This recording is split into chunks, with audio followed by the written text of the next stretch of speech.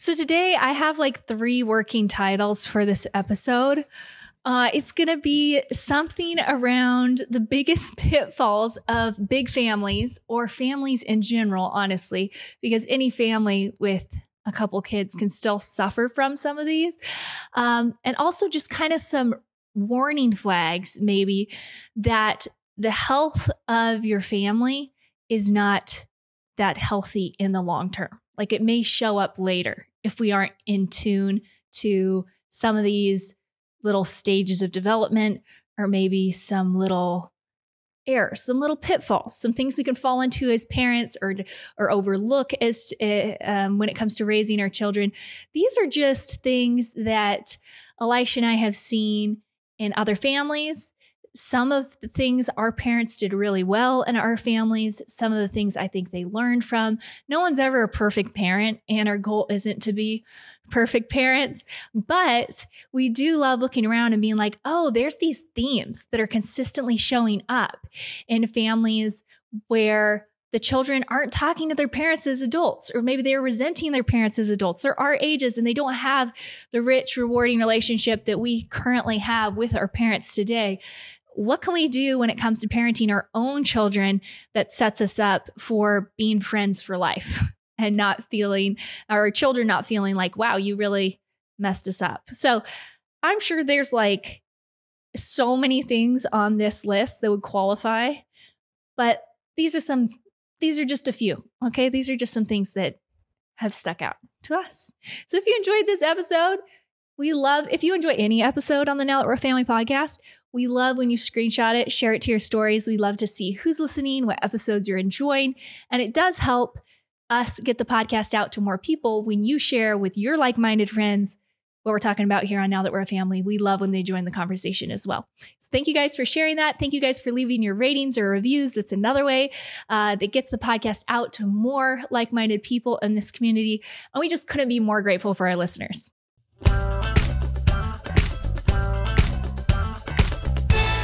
The Now That We're a Family podcast. Wow, Katie, I am drawn in after that introduction. Really? After everything you just said, I am eager to hear all your thoughts on this topic in today's episode. I'm eager to hear yours, Elisha. This isn't like a one-sided rodeo. Yeah, those are the worst. Have you been to a one-sided rodeo? Can you picture like a bull without a rider? I don't know. Or like a cow without a roper? No. I don't want to picture that. I don't want to picture that either.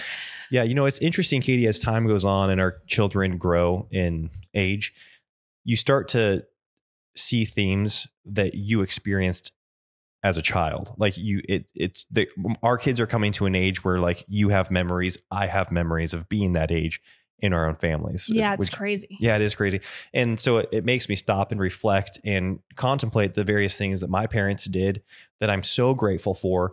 And I think I've taken for granted in a lot of ways. There are so many things that we take for granted, I think, from our parents that you don't even realize the significance of it maybe ever. But as you grow and you become, more mature as a parent, you probably understand the significance of it more.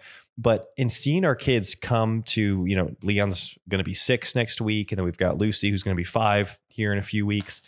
It's like, wow, my parents were so intentional already when I was that age. And granted, I had older siblings when I was 5 and 6. And so they had probably grown, maybe when their oldest was 6, they weren't as intentional, but they learned, they adjusted, and they made some changes in their life.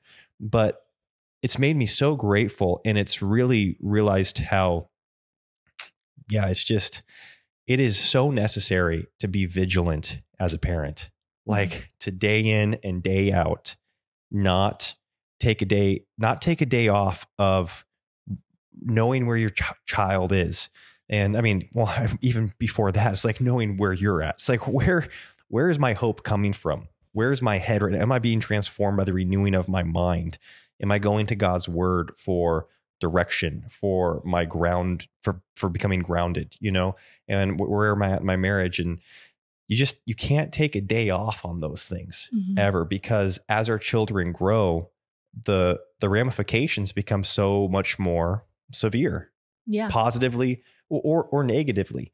And so, it's a sobering season, I think, in regards to parenting? Yeah. So something that initially kind of spawned this thought in me was I'm a big advocate that, well, okay, let's say this. I think there's a lot of myths out there regarding parenting, and especially parenting multiple children at one time. And I think one of those things is that you can only have one or two kids if you're going to give those children a valuable, relationship rich and intentional life experience growing up as a parent. Like, you only have so much time to pour into so many children. And I think growing up in a family of 11 kids, Elisha growing up in a family of 10 kids, we've seen that to be disproved, that parents can stretch themselves and grow themselves, and by God's grace, pour into, a dozen children in a highly effective and intentional and loving way, where these children are not shortchanged by there being siblings involved in their lives. And in fact, their lives can be even more rich because of that. So that's something that I like to encourage. Maybe if you feel like your kids have come really close together and people will say that, they've stolen time from your other children, or maybe you've had more children than you think maybe you should have because you feel really stretched thin at times. I know that I've been there where I've just been like, am I giving each child enough love? Satan can really work his, take a little bit of truth and work in those fears that we have as parents, that we aren't going to be who our children need us to be and who God needs us to be for our children. But the truth is, if the Lord has given us these lives to steward, then he is going to also give us the grace and wisdom. It is there to be able to raise these children. It doesn't necessarily mean, though, that we're going to tap into that. Yes. And be intentional in the ways that we do need to be intentional. Yeah. And so I was receiving comments on a certain post, and I wish I had the exact post with me right now, but it was comments on a certain post where women were saying, yeah, that's what I tell everybody. My kids are going to grow up to be just fine. They don't need a ton of quality time. They don't need all these things. And it was funny because I was like, no, that's not what I'm saying. I'm saying you do need to be even more intentional, but it is possible to be that intentional. It's not like our kids are going to grow up and be just fine if they're just one of the pack and they never have a conversation with you and they don't have that quality time and you don't get to know them on that one-on-one level. They need that. I just want to inspire you as a parent that it's possible to do that when you have a lot of children. Not that that's not a necessary part of a child's development. Yeah, I think that's so good to clarify, Katie, because even when you were talking about the fear that can come from having many children, or even maybe you're in a season of having your children close together, and the fear is, I'm not going to have enough time to really get quality time with each one of my kiddos, then maybe a more validating voice would be, don't worry about it. Just like, it'll all work itself out. Yeah. Or you don't need that much quality time with each one of your kiddos. And we embrace things like that as humans. It's crazy how, like, when we feel that we're failing to meet the ideal in our brain, and then you're given like a cop out. Yeah, you're given a cop out. You're like, thank you. I'm holding to that. Like what that person said. You don't, and it can be in any area of life. It's like, thank you. I knew I didn't need to eat healthy to have, a good whatever. And we do that with parenting. We're just like, oh, thank you. Yeah, I don't need to have all this intentional time with my kids in order for there to be a vibrant relationship long term, and in order to be this role of discipler and friend and counselor in their life. And that's not the point. The point is that, no, you cannot replace time. And I'm so grateful that my dad is still vigilant. Like, my dad is such an inspiration to me, because not only do I love the way he parented me when I was younger, and all of my siblings agree on that, and how he parented us, but now that we're adults, he's like remaining ever as vigilant in a different role. Clearly, like he's not parenting us in this, like, telling us what to do type of way, but he's very much in a mentor and a counselor way, telling us like, hey, no, you've got to be vigilant with your kids. And I remember him even talking about like the 5 love language book. And he would talk about parents that are like, well, I'm not really a quality time person. And my dad being like, no, you don't get it. When you're a parent, you learn all of them. Like, you learn to love in all the ways that your children need to be loved. There's like not a cop out for any of those things. And I think both of our parents exemplified that. And it might have required a little bit of like what seemed like sacrifice short term. Oh yeah, for sure. And be like, oh, well, see, like they had to take time from this and put it into their kids, or they had to, you know, lose momentum in their career or whatever, hanging out with their friends. And in our short-sightedness, that looks like a loss. You know, it looks like a sacrifice. But of course, we know according to God's word and according to just, reality, which God's word speaks to reality, you're actually investing in your wealth in the most optimal way when you're pouring into your children. Yeah. And I'm glad you brought up the Love Languages book, because not every child is a quality time person. If you're familiar with the love languages, there's different ways that we receive love. And so a child, it might be like a words of affirmation child, where you tell them they did a good job, and that means more to them than if you spent an hour doing something with them. Or maybe their gifts, maybe their physical touch. They just want a back rub. They just want to snuggle. I know that can be one that's kind of tricky for me, because I'm not like the most cuddly, touchy person. So I have had to learn to embrace, hey, my child's loving me this way, and I can love my child this way. But regardless of whether your child is a quality time person or not, getting to know that child in a very intentional way, getting to know their needs in a very intentional way, what they're thinking about. Your children are never one of a pack. And I think that's something that when you have a lot of kids, sometimes we can kind of, it's nice to kind of package them up and be like, how's the general vibe? How's the general health culture of the family? But a child could be getting lost in there. And so something I just want to encourage is not buying into the myth that this isn't God's design and will, that you have all these children that you have, and that he's not going to be faithful in that to you as we look to him as parents. But also not buying into the myth that, hey, it's all going to turn out okay. Yeah. If you know, to whom much is given, much is required. And there's a lot of blessing that comes with a lot of children, and there is a lot required that comes with a lot of children. And so leaning into that and growing our own capabilities to meet their needs is something that I think is a challenge worth rising to the occasion for. And it's just something I never want to be a part of, is maybe encouraging this philosophy of, oh, kids just turn out okay. Kids are resilient. Kids are all these things. No, kids are very fragile and they need us. Yeah. You know, it's crazy. I love, Katie, you saying, you know, with great blessing comes a lot of responsibility. You know, with great, what's the saying? Like with great opportunity comes great responsibility. What did you say? With great? I don't know. I mean, I think I just kind of made it my own. I think I said with great blessing comes great responsibility. That sounds good to me. Much is given, much is required. That's what I was trying to remember. The phrase. And I think of that you and I both grew up in communities where there were a lot of big families.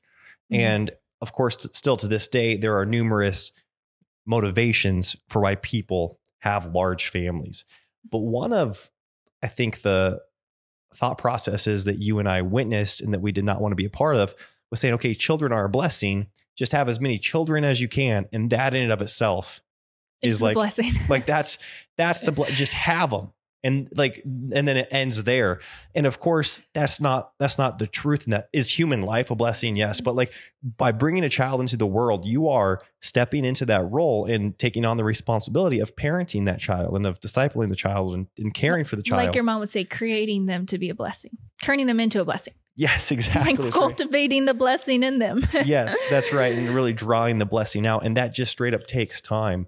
And both your parents and my parents, they didn't have this philosophy of like, yeah, we just need to crank kids out and that's us being obedient to God. And who knows, what happens after that.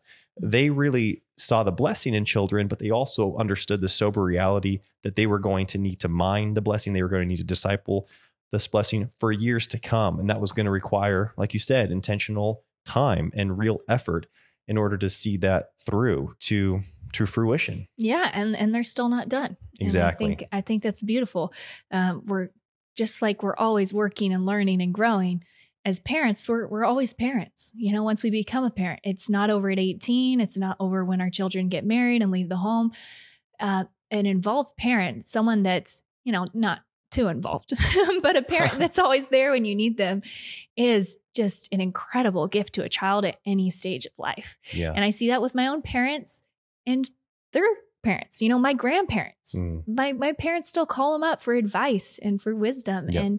And there's still an ear and someone that they can count on. And I just think that's beautiful. Just that generational, never just throwing the torch away and being like, oh, I'm done with that. Check that box, Yes. but still that involvement and that in tuneness. And something that you brought up too, I love that you said the world's just really offering us all the time these excuses to be mediocre and to not rise to the occasion and to not offering us these outs, like easy out. And I think that something okay, there was this parenting book on, I don't know, I was in a hotel and I saw it on the TV, and it was a secular news station, and they were explaining these parenting books that were like so great that they were recommending them. And one of them was, the title was a little crass, okay? But it was, You Can't F Up Your Kids. And as they kind of go into the book, I got so upset. I left the hotel lobby because I'm just like, that is not true. As a parent, you can mess up your children in many, many, many ways. And you can't just, they were saying all you need to do is love your kid. But it's that is so vague. Love your kid and we have to love ourselves and we have to love everything. You know what I mean? It's the self-love and it's our children need love in a very practical day-to-day basis. And it does matter what we do for school. And it does matter who their peers are. And it does matter, all these little decisions we make do add up and do matter. And it was just kind of throwing out the intentionality of parenting and saying, oh, it's going to all work out. And I think when you look around at our society, you see it doesn't all just work out. God calls us to, we just did a YouTube video last week on ways that we spend intentional time with our kids.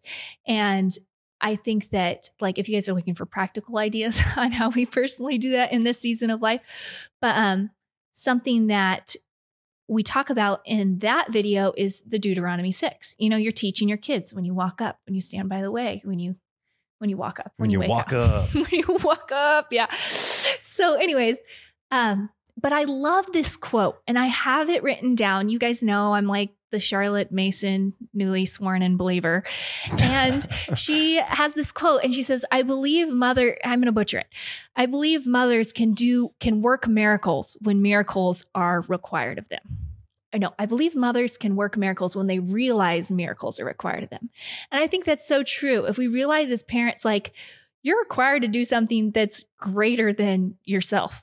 We need Christ's strength in parenting. We need his humility, his wisdom, and powerful things can happen when we realize that the bar is set high. And especially when it comes to motherhood, I can say this just from social media and stuff, the bar is very low.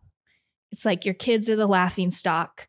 Fed is best or whatever. Just keep them fed however you can.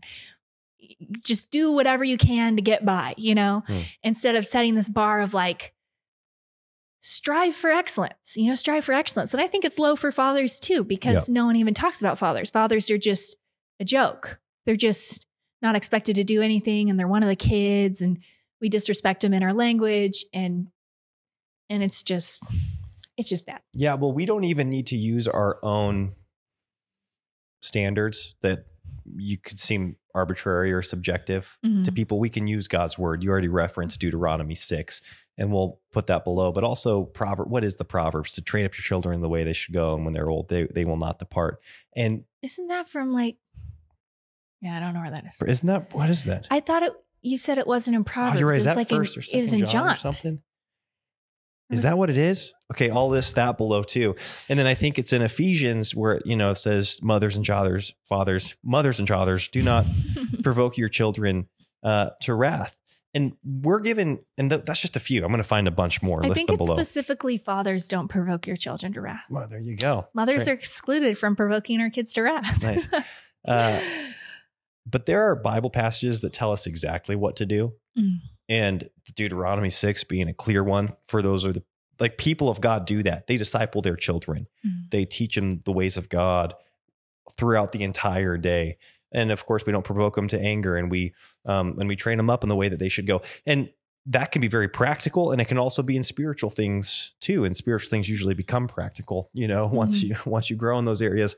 And because I think what's so easy, and this is why standards are always wavering, is that it's so easy to point to people's standards, say, well, that's just subjective. Like for that parent, it might mean daily Bible times and, doing homeschooling this way and family, whatever, like whatever they think is a high standard.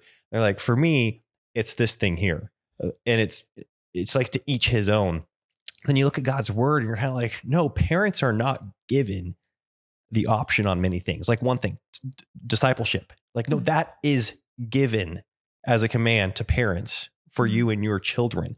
And so will that look different in each home? Yeah, but it is incumbent upon you to disciple your children. It's like, it's not for you. You can't be like, well, yeah, we just let our youth pastor do that. Or we kind of like to let their uncle do it because he knows the Bible better. It's like, no, it's you and it's for your kiddo. And so I think when you own that reality and that responsibility that the Bible gives to us, then you start fleshing out how that looks practically for your home, because intentional parenting will look different from home to home, but it will always require intentionality and effort from the parent. Like, and it never just happens on accident. Yes. And we're like, oh, whoops.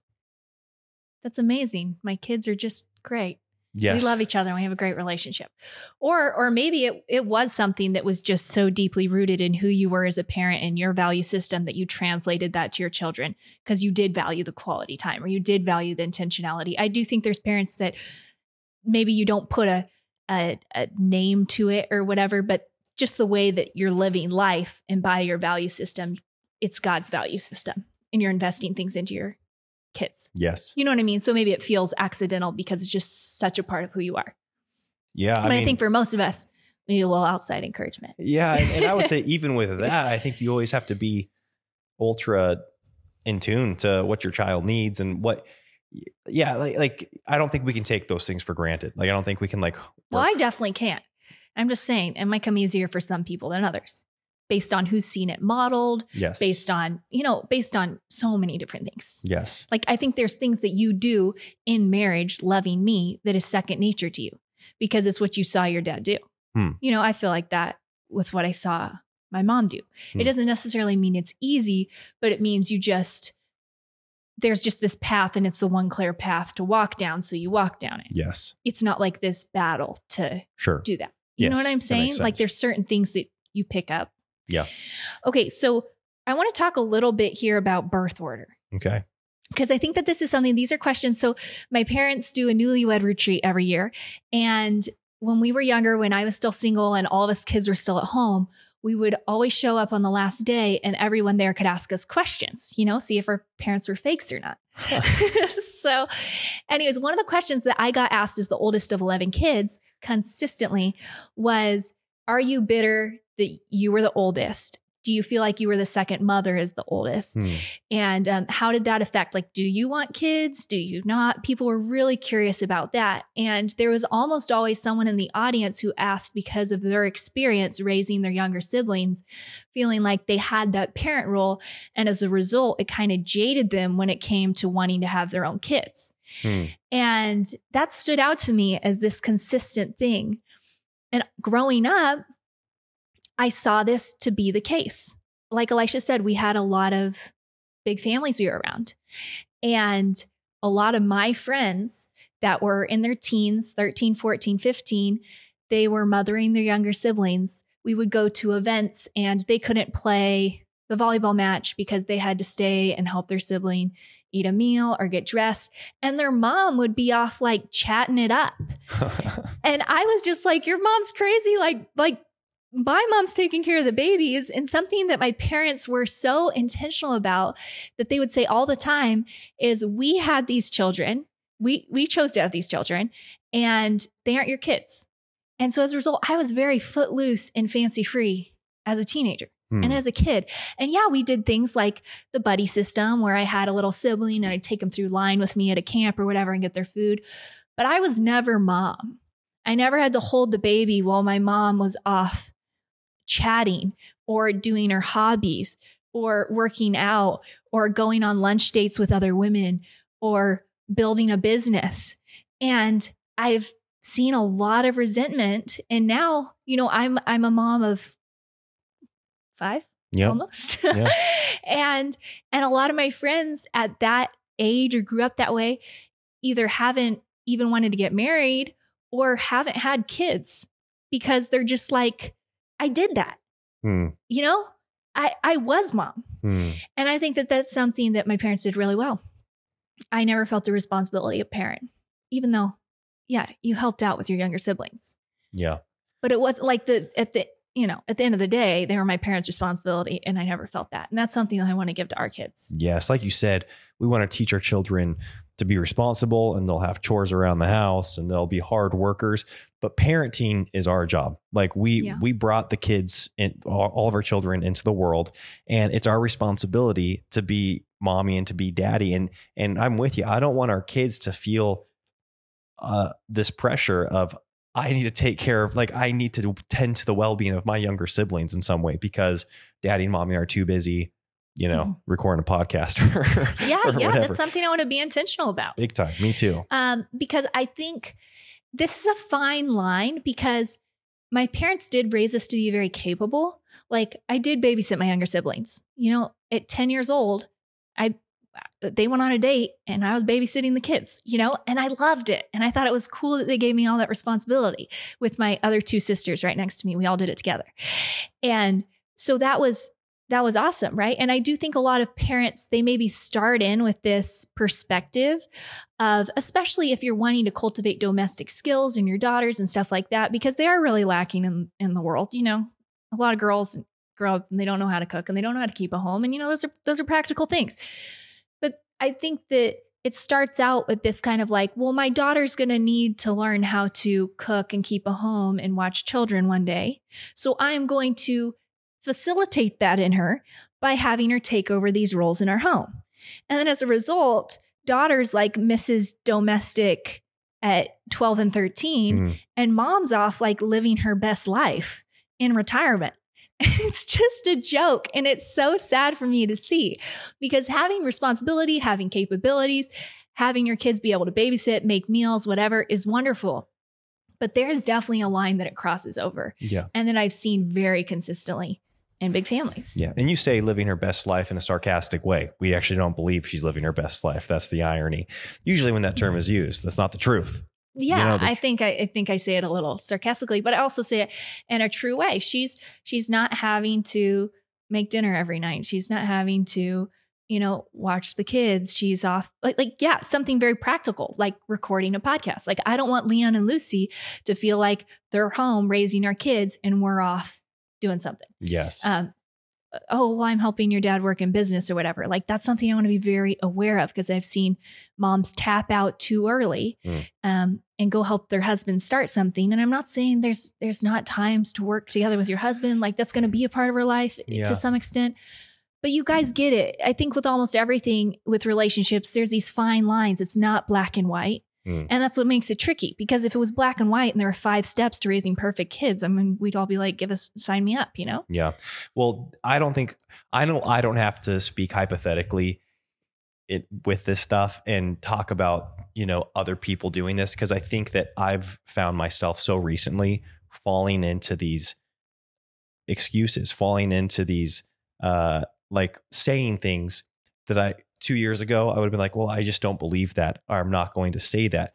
And it's been really convicting, even in regards to this. It's probably not as true for you as it is for me in regards to like my goals. It's like, I want to do this with now that we're a family, or I want to do this with the next property that we buy. And you start, maybe I wouldn't say it out loud, but I would start making these little subtle compromises in regards to, even date night.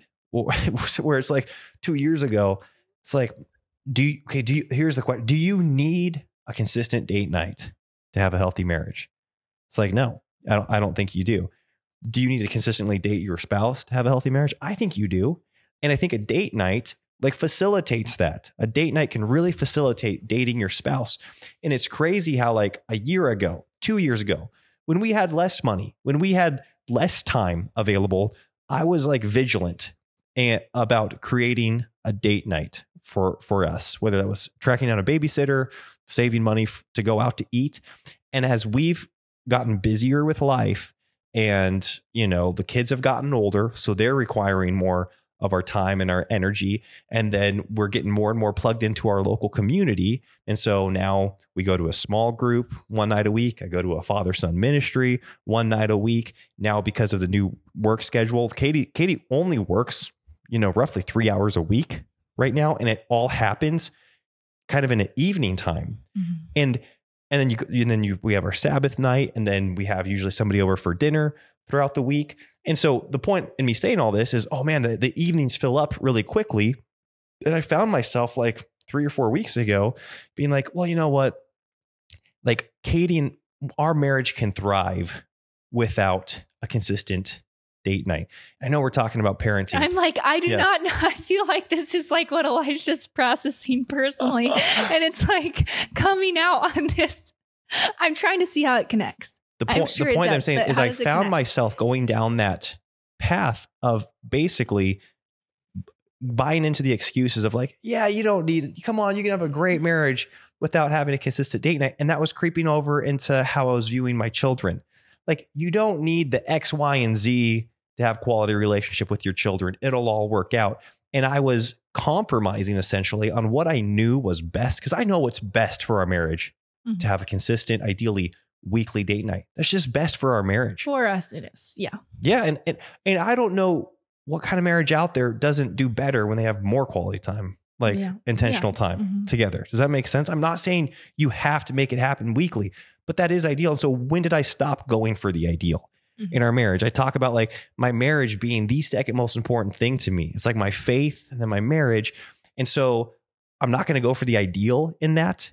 And I'll put that time towards my business or towards other people in our community or towards, you know, my hobbies, because that's ultimately where that time was going. And I was starting to make these excuses and find all sorts of validation out in the world, right? Like it's not hard to find validation for that. And that was starting to creep over into my parenting, where I was thinking like, well, you know what? The kids are young now. While they're young, like, you know, you hear this, I'm just going to work hard while they're young.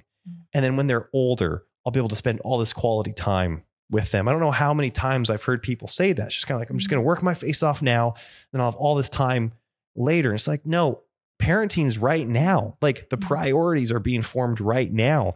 The discipleship's happening right now. And so again, well, you're always laying the foundation right now for the next stage. Yes. And I don't think you notice till the next stage when, the foundation's out. Like that was a faulty foundation. Yes. And so, you know, and I think the Lord's so gracious to give us little things at a time. Yes. Right? He gives us like an infant and it's so overwhelming for us at first.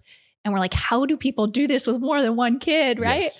And then we get 2 and then we get 3 and somehow we keep growing these new capabilities. And I feel like it's like that with the ages of our children too. Yes. Like we're intentional when they're infants, then we're intentional with their toddlers. And it's like the stakes go up a little bit higher with each age range. The mistakes are more dramatic if you do make a mistake, and kids start to see through you more, and you need more humility. I feel like the older that you get, because I mean, your kid doesn't know if you're proud or not when they're 4 and you tell them what to do. When I'm 14, they do. They sniff that out. But I think if you don't have that foundation of the toddler years and that relationship building and that obedience training, then in the middle years, yes. the middle childhood, you notice that. And if you don't have that foundation of middle childhood, you notice that in teens. I think you do notice it, but I think this is something that I think has caught a lot of people off. And we read about it in that book. I think I mentioned this last week too. Yeah, I know. I actually wrote that down as something to talk about. I kind of want to, okay, we'll go there and then we'll go back to birth order. Because there's 3 things I want to talk about in birth order. Okay. Okay. So I'll wait until that. Okay. Since you've got a plan here. No, that's okay. Talk about it right now. All I want to say is, speaking from my own experience, and I think that this is a thing that is common in culture, is that we think it's like the worst thing ever to feel bad about how you're doing something.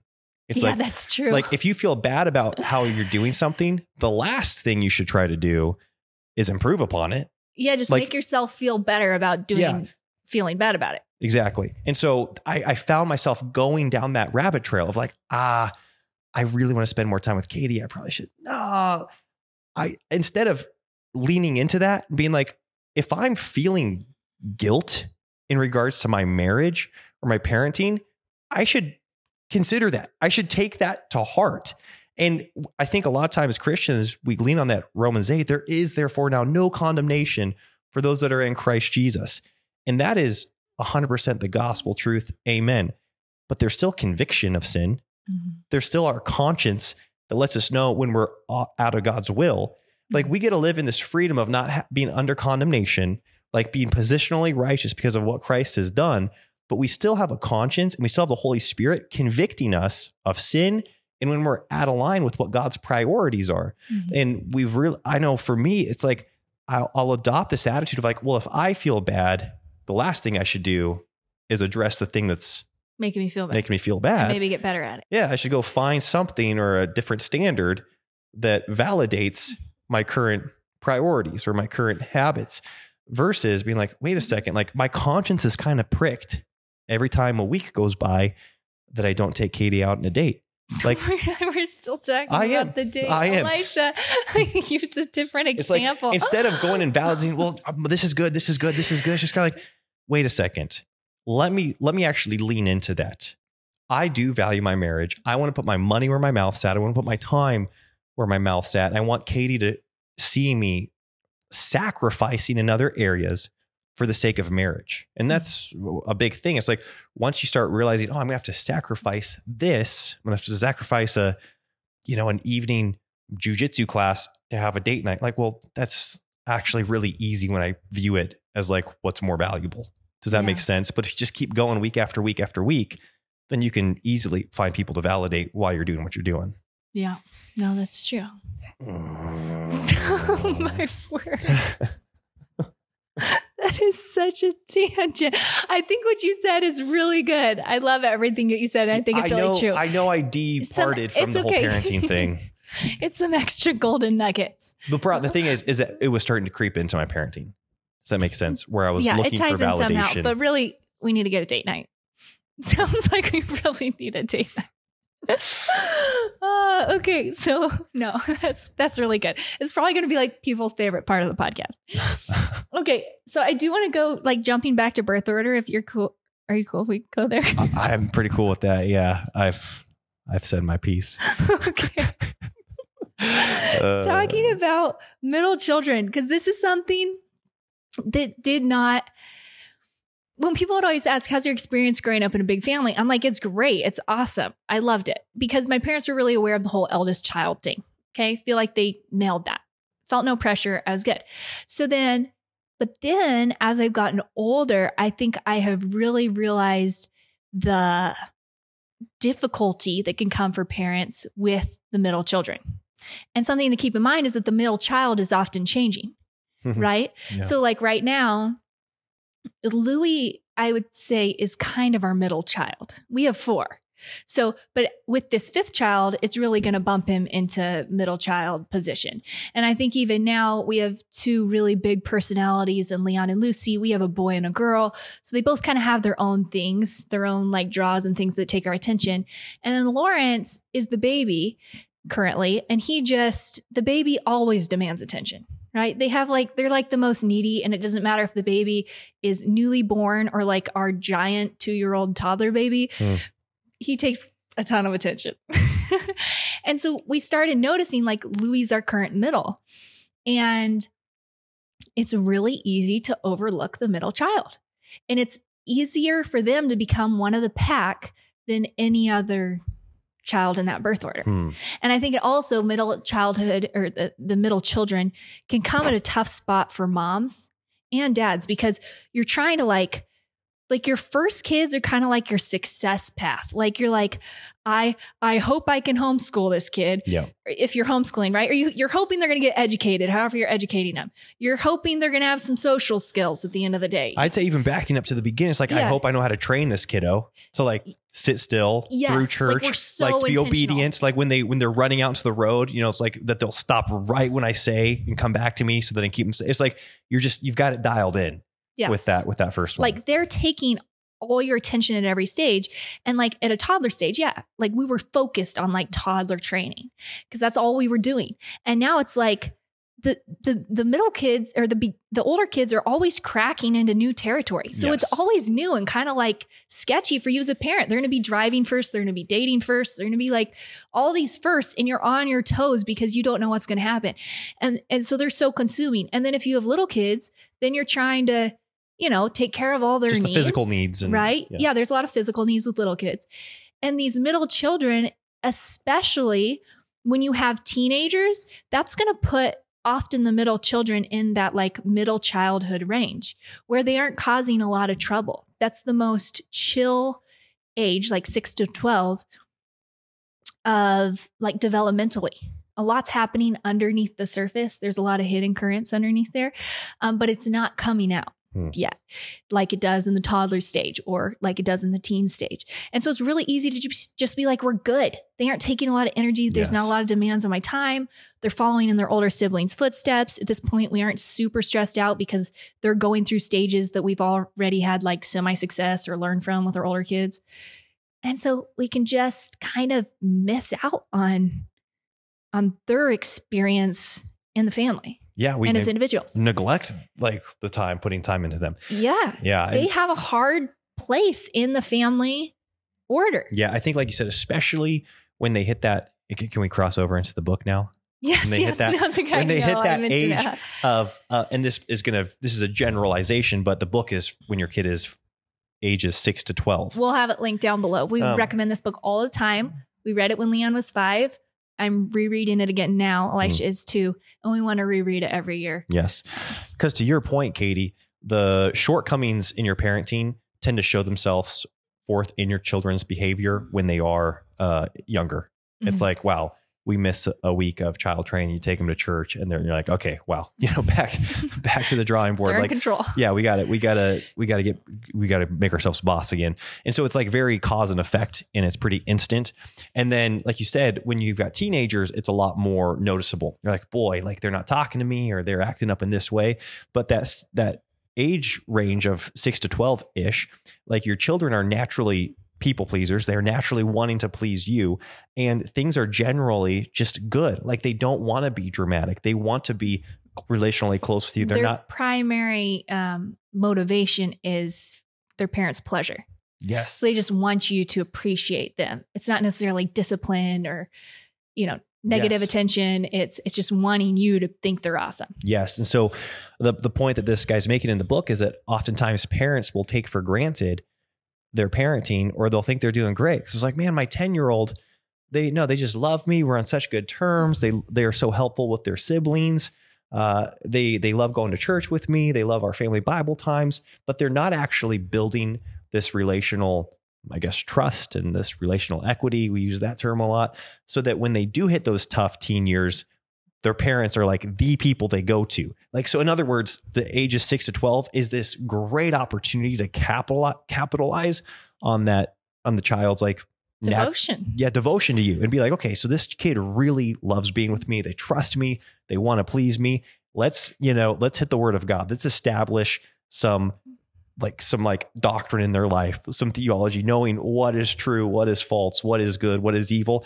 And then let's also establish a deep relationship. Let's go get experiences together. Let's just garner this huge repertoire of experiences together. Let's grow in our friendship. Like, they're going to act like they're cool with me regardless of how good our relationship is. So let's make a point to actually make it a good relationship, because when adolescent hits, it's like the true colors of your relationship will show. Yeah. And so we're kind of talking about like middle children, but this whole like middle childhood thing has been really big for us because, one, we're entering into it.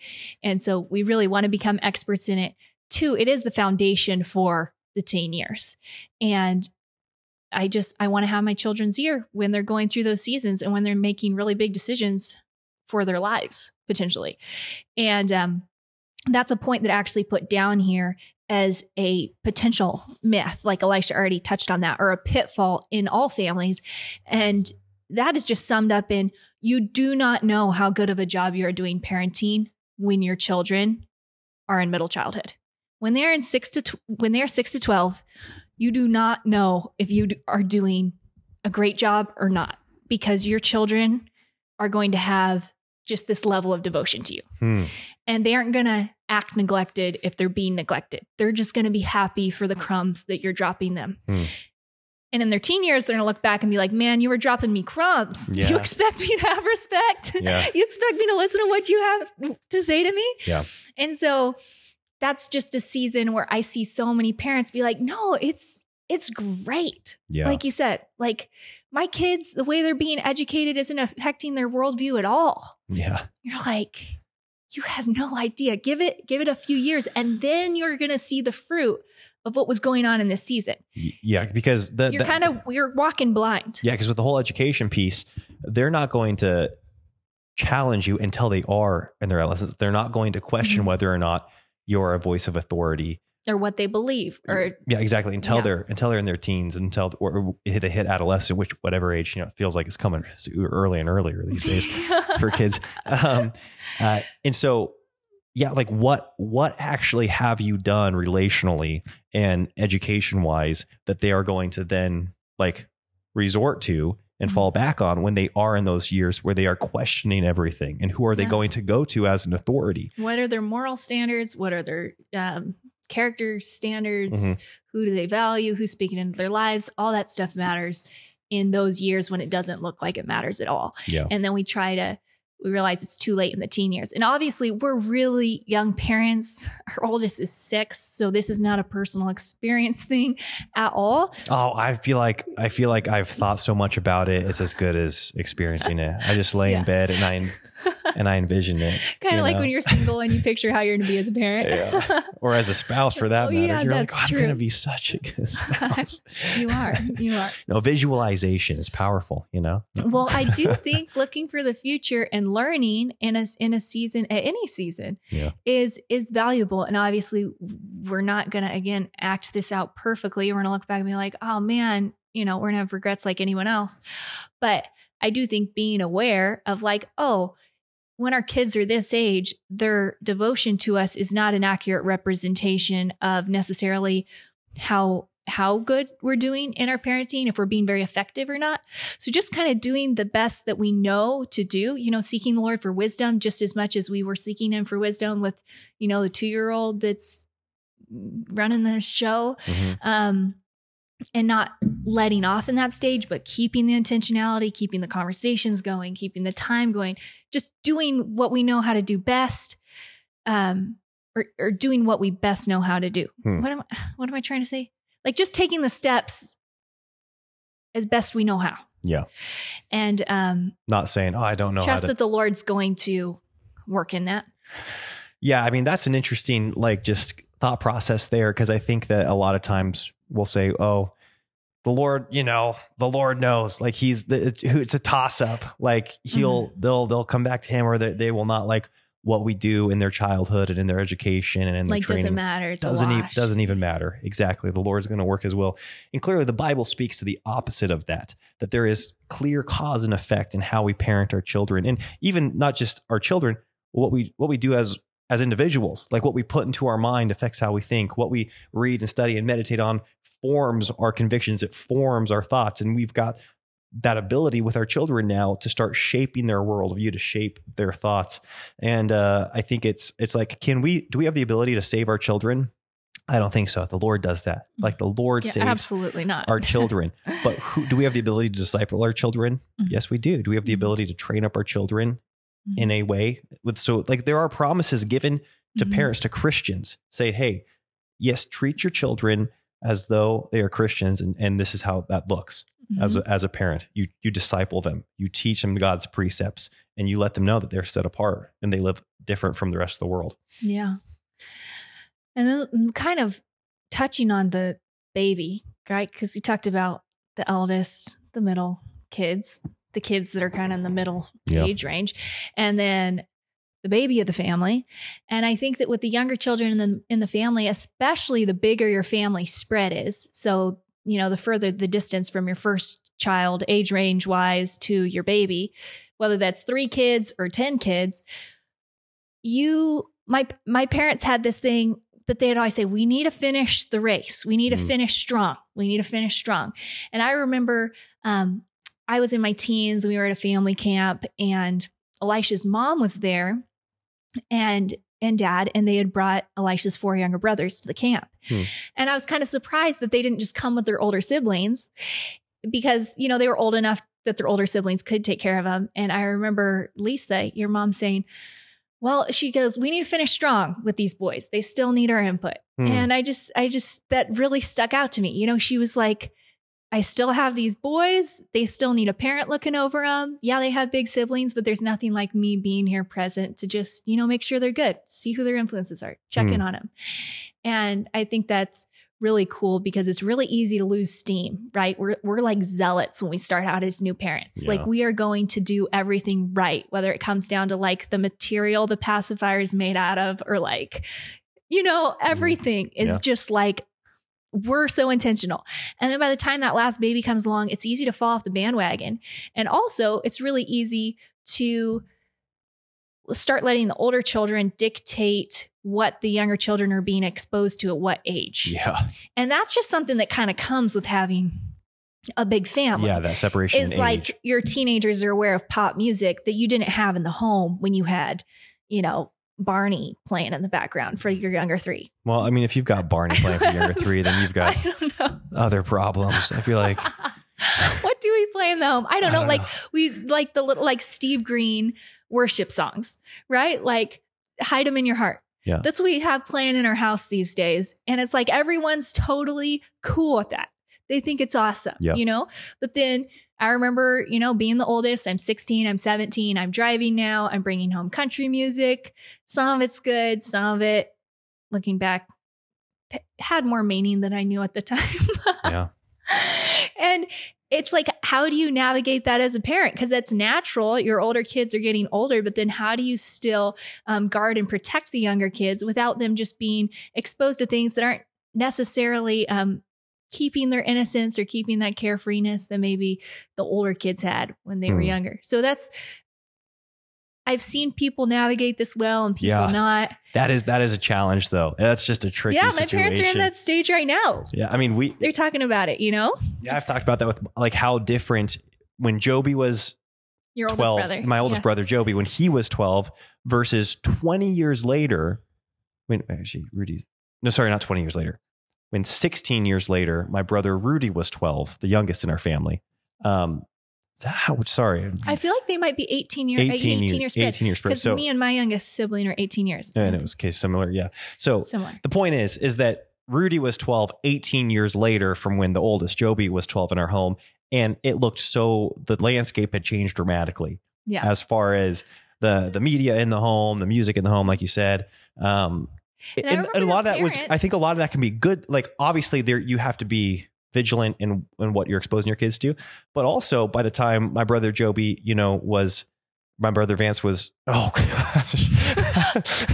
By the time, when you have this many siblings, by the time my brother Rudy, the youngest in our family, was 12, the 18, 19 and 20 and 25 year olds in the family were having a lot more serious theological conversations, and the conversations around the home were about marriage and about training the grandchildren. And so they were also exposed to, in a positive way, a lot, almost like more mature thinking too. Yeah. So it can be positive. I do remember your parents kind of like being like, we need to rein this in, and kind of reestablishing new boundaries. Yes. With some of the younger kids once they get to a certain range. And I think that that's something we just always have to be open-handed with when it comes to our parenting, reestablishing new boundaries. Yes. Because it's easy for our boundaries to just kind of slide over time, and we get comfortable with certain things. Oh, yeah. And we need to just Elisha and I are gonna listen to this like in 20 years and be like, yeah, we need to finish strong. Well, what's cool is that finishing strong as a parent, I don't think it ends not that cool. I think we need to view it this way. I think it is powerful. It's a lifelong journey.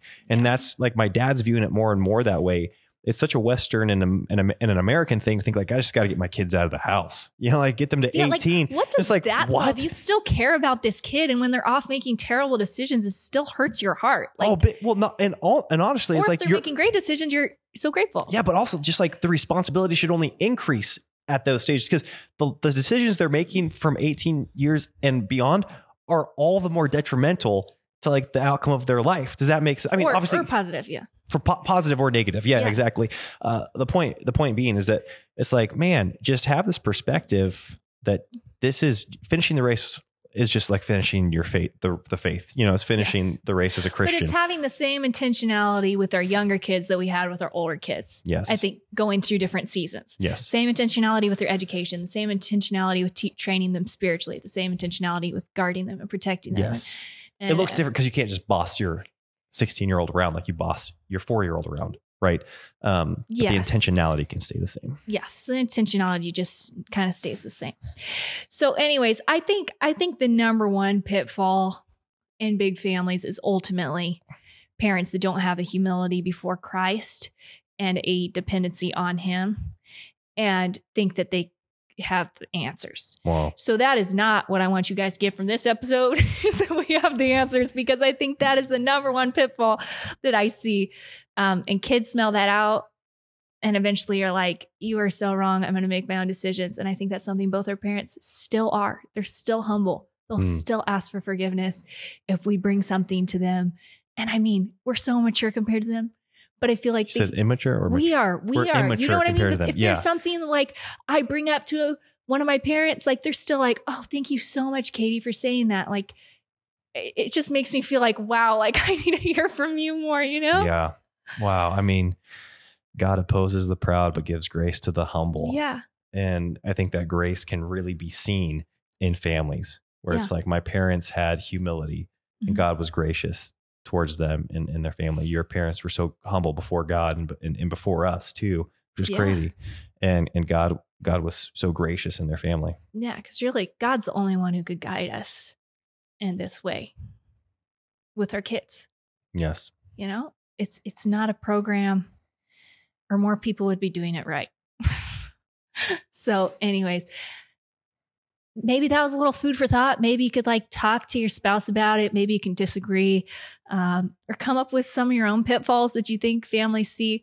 We're always open and on the lookout for like, what are potential pitfalls, not only in our season, but in seasons coming up. It's just parenting's a big, long, exciting journey. And it's filled with so much like joy and so much potential, like, who knows what's going to happen, And it is nice to identify various dangers, and various obstacles. It's like the most dangerous enemy is the one you can't see. Yeah, like you don't know exist or something. I think it's something like that. I think it's Sun Tzu or something. And just Google Sun Tzu, okay? Yeah, the most dangerous enemy. The point being, like, as soon as you can identify various dangers and enemies, then you're able to combat them or avoid them. Yes. Because also Sun Tzu said, dang it, I can't remember any of these quotes. Elisha, it's like the best. Do you know what Sun Tzu said? The best course of the best course of victory is winning without engaging or something like that. Dang it. This is the worst. Let's just end this thing before I think of more Sun Tzu half quotes to say. All right, folks. Thank you so much for listening. We'll get you next week. Bye-bye.